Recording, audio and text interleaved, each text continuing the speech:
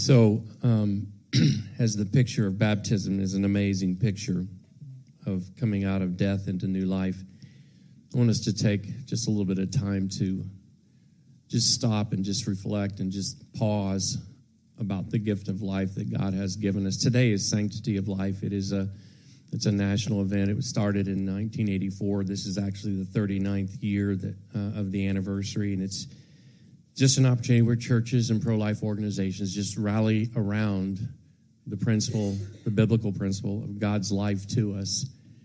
And we live in a world that's fighting against that daily. The attacks on the unborn and the issues that we face, even with the elderly, with euthanasia. There are many organizations, we even support some here locally, that stand in the gap and fight in the trenches for the unborn and for the underprivileged and those that have no hope. This year was an interesting year, right, with the overturn of Roe versus Wade. And only God knows for sure what that's going to look like in the coming months and years. I mean, we know that He is sovereign, but one of the things that we do know is that we must continue to fight the fight and make the stand very firm and solid, that we stand for life and we stand for God's place and purpose and value of life. We know that there is possibly this shift in the world spiritually and in our culture, but again, only God knows for sure what that's going to look like in the coming months and years. A couple organizations I just want to highlight because I think it's important, again, that some of you realize that we do support these. We have supported them in the past, not always on a monthly basis, but we do several things throughout the course of our time of plugging into organizations that value life. Bravely, which was formerly Matrix, a women's health organization. It provides reproductive health care, pregnancy support, motherhood resources. They offer pregnancy testing, ultrasounds, post-abortion support, pregnancy options, education, women exams, clothing room, safe sleep program, support for families. Obviously, there's ways that you could volunteer. All you need to do is just look them up, Bravely, and even type in Matrix and you could find them. And although these next two organizations are not necessarily on the front lines of abortion and giving women and families an opportunity to choose life, Gifts of Grace is an adoption agency, a nonprofit organization that helps support families in their choice to either grow their family through adoption, or the counsel to consider options that are best for the family. Isaiah 1:17 obviously is very familiar with many of us because of what we've done over the last couple months, but providing this safe home for those who are in placement issues with foster care. By the way, with Isaiah 1:17, they did construct the walls this last couple weeks and just waiting on a few things and permits to be able to break ground. And so there was an opportunity for these walls to be constructed and stored in this warehouse out in New Richmond area. And then when the green light is and the ground is broken, then they'll start building the house. I think it's absolutely amazing that we have an Isaiah 1:17 house going up in Tippecanoe County. I just think it's absolutely amazing. But what's more exciting about all this is we don't just support them or financially throw some money their way occasionally. We have families in here that are impacted by all these agencies at some level. Got families that are fostering, got families that are adopting and have adopted. There's just all kinds of fingers, you might say, of our church in all of these areas of life. So I'd like for us just to quickly look into Scripture and see what the Bible says about sanctity of life. You're not going to see the word sanctity, but you're going to see the word blessed. You're going to see the word sacred. You're going to see the word holy, because God sees life as blessed and sacred and holy. You might remember this passage. A couple weeks ago, we did this with Nora Smith and her dedication. But I'd like to do it again and just pull out a few things for us to see this morning. Won't you stand with me? I want us to look at it as I read it and just catch a few important things this morning. Genesis 1:26 through 31. Then God said, "Let us make human beings in our image to be like us." Now, that's the Father, the Son, and the Holy Spirit, the Godhead, all three in one. there present at the time in the beginning of creating mankind and creation. And I love that it says to be like us. And I'm saying, God, you really knew what you were doing there to be like you, because we're not so much like you these days. They will reign over the fish in the sea, the birds in the sky, the livestock, all the wild animals of the earth, and the small animals that scurry along the ground. If you could get rid of a few of those rats, we wouldn't mind. So God created human beings in his own image. In the image of God, he created them, male and female, he created them. Now again, not our image, not the image of the world, but the image of Father God, Son, and Holy Spirit. Then God blessed them. He blessed life at that time, and he said, be fruitful, be multiply, fill the earth and govern it, rule, reign over the fish in the sea and the birds in the sky and the animals that scurry along the ground. Then God said, look, I have given you every seed-bearing plant throughout the earth and all the fruit trees for your food. And I have given every green plant as food for all the wild animals, the birds in the sky, and the small animals that scurry along the ground, everything that has life. And that is what has happened. Then God looked out over all that he had made, and he saw that it was very good. You may be seated. In other words, God was saying, I've given you everything that you need. I'm here with you as well. Houston, it seems as if we have a problem because we're not in the garden anymore. And life is not quite what God had planned originally. An essayist named G.K. Chesterton, he remarked and said these things: whatever else is true of man, it is certainly true that man is not what he was meant to be. And we know that man is not what he was meant to be because he was meant to be something better than he is. So with Sanctity of Life today, just the thoughts, again, we go in the direction of abortion. We go in the direction of the protection of the unborn, and we should. But I also believe that Sanctity of Life has a broader context. It has a broader meaning, if you will, in the sense that God cares about all life. He gave his life so that we could have life. So if God cares about life, then our hearts should be the same, caring about life. He cares about the unborn. He cares about the child that needs the foster home. He cares about the adoptees and the adopters. He cares about the elderly. He cares about every race. He cares about the rich or the poor. Now, if we were to go back through the scriptures and just pull it out this morning, we don't have time. But earlier when God was doing this in Genesis 1, he said a couple things that we're all familiar with. He said, and God said, let there be light, correct? And it was done. And God said, let there be some space between the heavens and the earth and where the waters are. And so it was done. But what's interesting about this with man is it was more than just God said and it was done. Because there's two Hebrew words that we need to pull out and really catch here. Because he said, let's make them in our image and our likeness. Basically what those mean is that man is to be created to be like God on the earth. It's very interesting, isn't it? And when God created us, he was putting himself on the earth through us. Therefore, when he goes on to say, fill the earth and govern it and steward it, then that was our job. We're not like dogs or cats. We're not like the stars. We are a special creation. And I believe that when he said that was very good, I think he was actually referring to mankind. All of this other stuff is beautiful and awesome, but I created someone I can have relationship with, and that is very good. Not only did he create man, but again, this relationship thing. He walked with Adam. He talked with Adam. He had this close personal relationship. And not only did he walk and talk with Adam, he gave Adam, which again he gave to all of us, a significance and a value.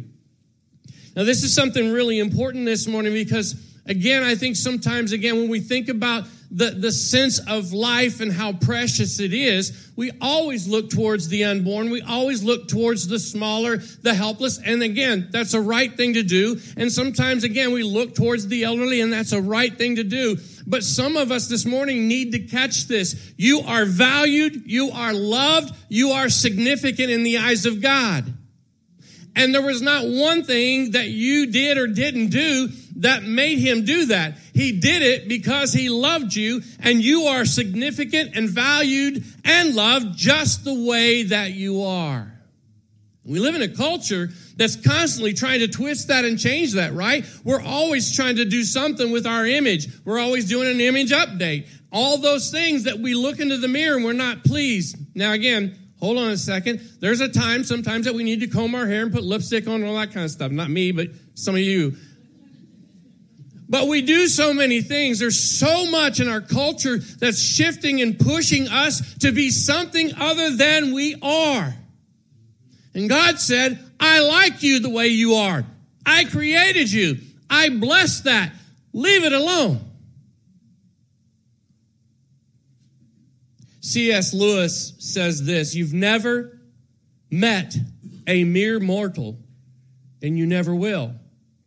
In other words, in God's eyes, there are no little people. There are no people who are less than.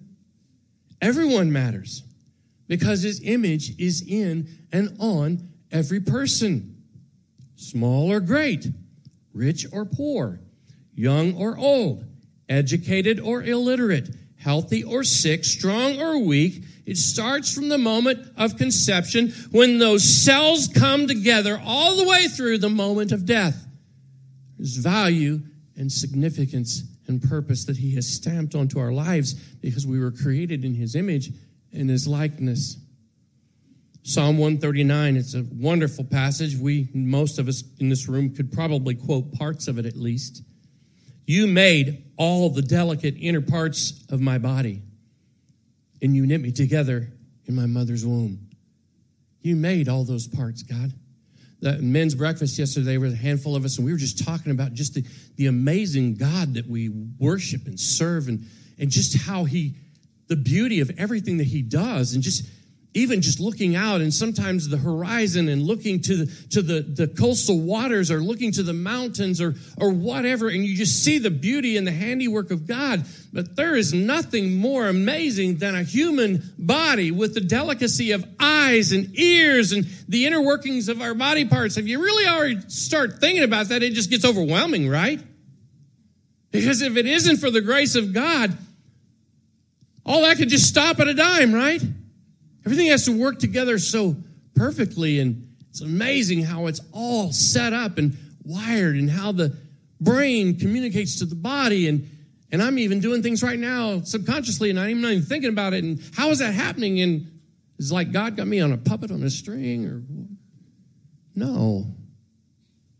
He created this, and it works because his image, his fingerprint is on it. Thank you. Thank you. Thank you for making me so wonderfully complex. I tease my wife and say all the time that she's intricately complex. Thank you for making us complex.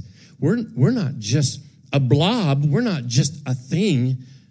We're his image here on earth. We represent everything that he is and everything that he does, and his heart. And thank you. Maybe some of us should more regularly stand in the mirror instead of doing more stuff to this. Just stand in the mirror and say, thank you for making me the way I am. Thank you. Your workmanship is marvelous. How well I know it. You watched me as I was being formed in utter seclusion, and I was woven together in the dark of the womb. You saw me before I was ever born. Every day of my life was recorded in your book. Every moment was laid out before a single day had passed. We are a masterpiece in the hands of God. And how we desperately need to be reminded of this over and over and over again when we live in an age where the unborn and the elderly are being discarded rather routinely. Now I'm saying this, praying that my kids, as I age out, won't just set me aside, but that they'll love me till the very bitter end. Thank you, Jesus. there's a fight about who's going to take over. There's 3 of them, and they flip a coin every day. Nope, it's you. Nope, it's you. I don't like the way he's working right now, so it's you. But understanding all of this, understanding this powerful truth of the likeness and the image of God stamped on and in our lives, this is what helps us, church, to stand in the fight of morality issues and to stand in the fight of the wave of culture and other things that are suggesting other things against God's word. When we know God's word and we stand on God's word, then we can fight against the tide of life. Amen?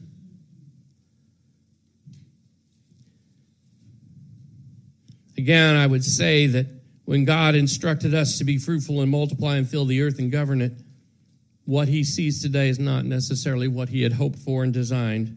I'm sure he's not pleased with our current ideology.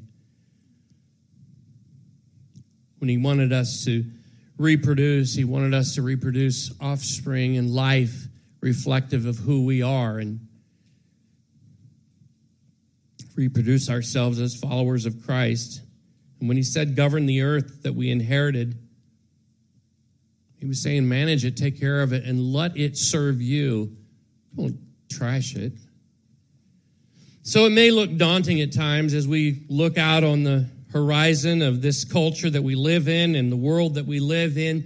But I will say this, I believe the mandate is the same. I believe the mandate is to bring light into the darkness, to bring hope to the helpless, and to be like God on the earth. If we just took that phrase and we just did just that, be like God on the earth, that could change so many things.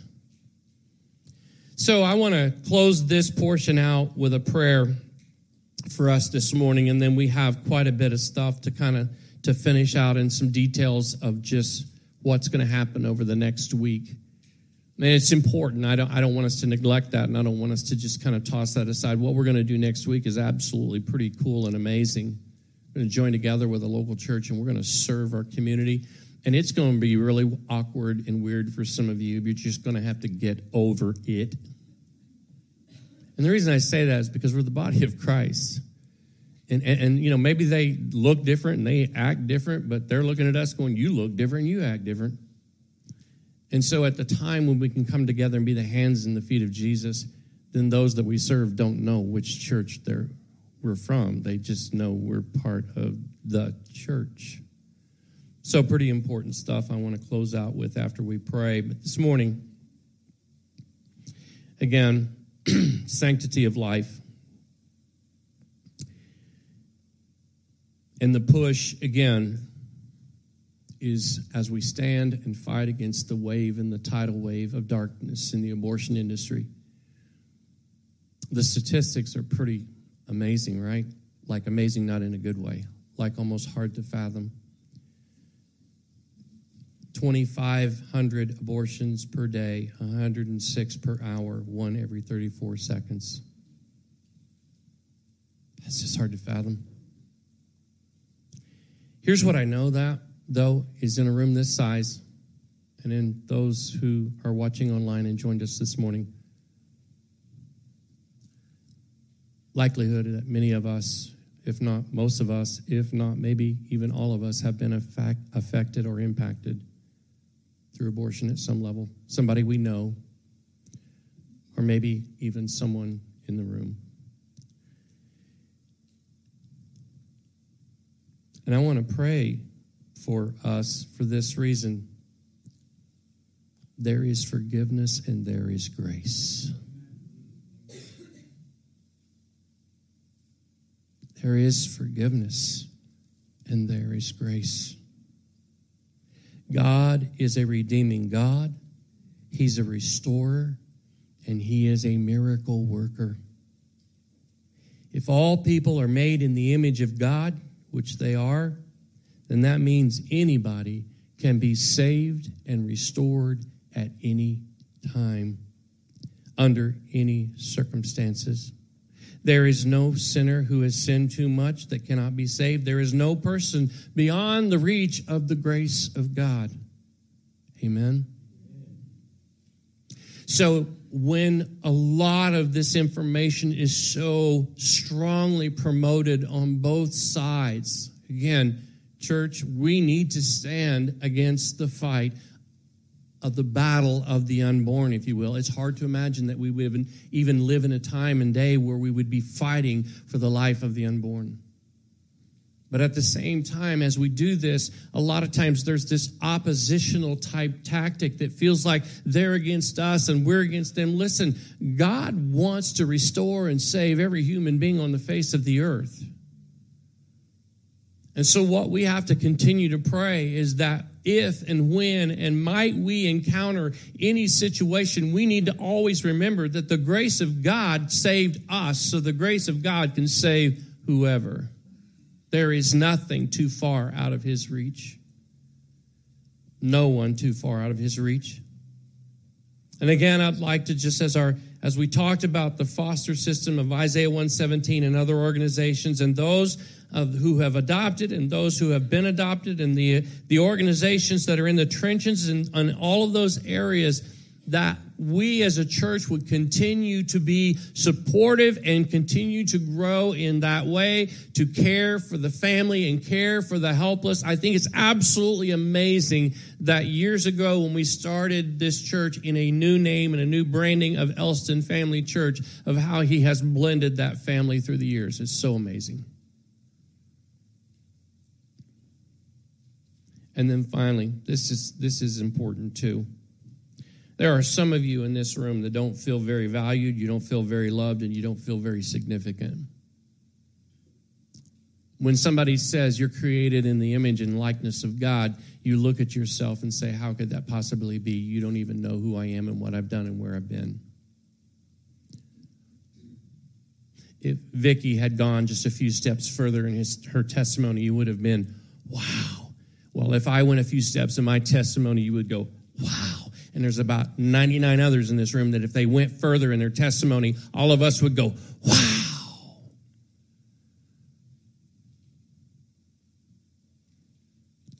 And here's the thing. When God created you, he blessed you. And he said you were sacred and you were holy and you were set apart for him. And he put his stamp, he put his image and his likeness on you so that you could be part of who he is here on this earth.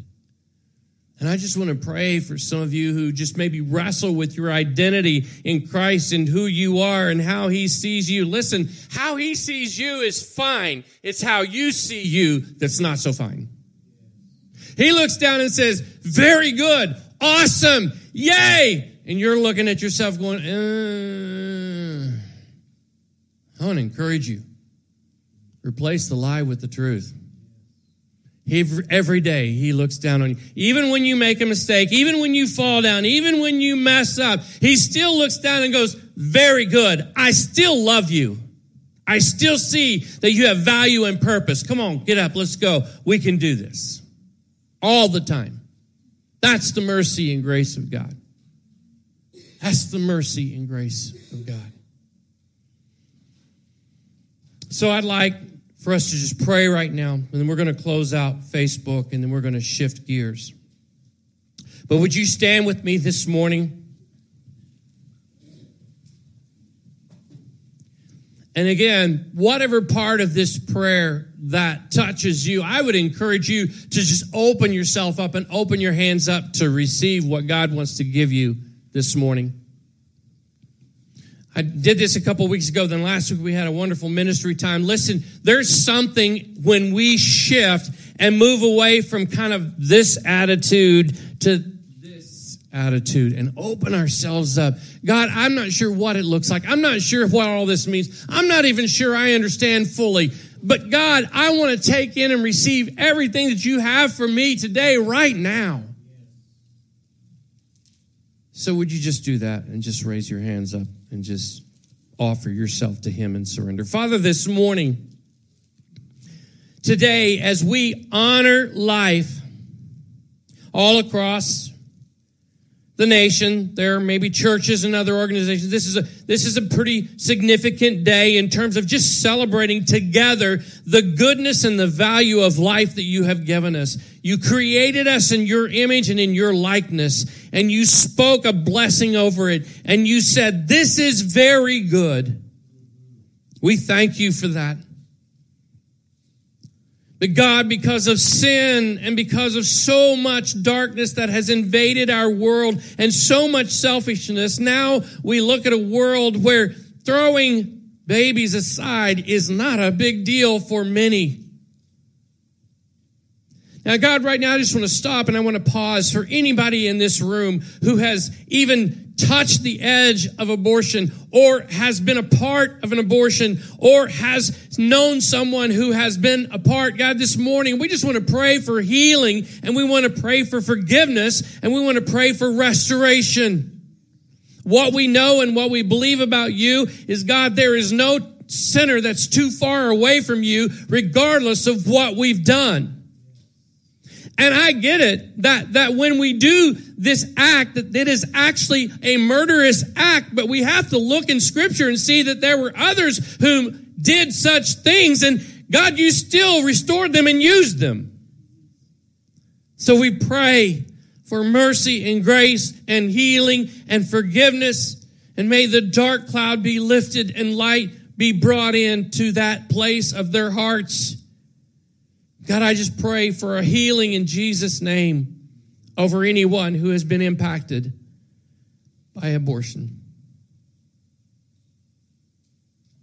And God, I pray for the foster system, and I pray for the organizations that are working in this community. I pray for the adoption system, and I pray for the organizations that are working in this area, in this community. And I pray for those of us that are doing those things, that are actually actively fostering and actually actively in the adoption process or have already. And I pray a blessing over that and those folks. I pray your blessing in your favor. And I pray that, God, those who have been adopted and those who have been fostered, that they might begin to see the word and the truth of your Scripture that says they are created in your image. They are created in your likeness. And just like any other human being on the face of the earth, God, you blessed it and you said, "This is very good."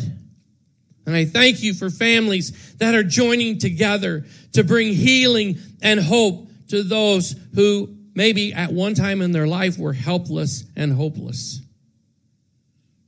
And Lord, lastly, I pray for those who maybe are struggling right now in their identity of who they are. I pray, God, that right now that they might feel the love of God and the mercy of God and the value of God and the significance of God, that you would bless them and you would meet them where they are and you would encourage them. And God, that the word of truth may come through. You are valued.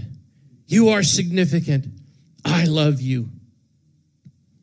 They might begin to stand again in the face of the enemy and in the face of the mirror that stares back at them sometimes in an ugly way and say, "No, the word of God says, no, the truth says, God, you love me." And I receive that now in Jesus' name.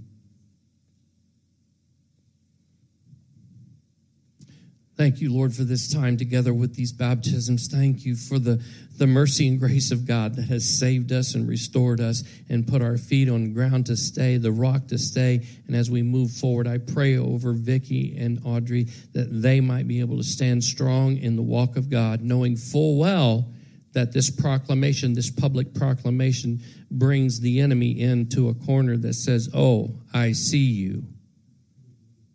But I know, Father, that you have looked down and you've said, I'm well pleased." Thank you for this work this morning. I pray all this in Jesus' name. Amen.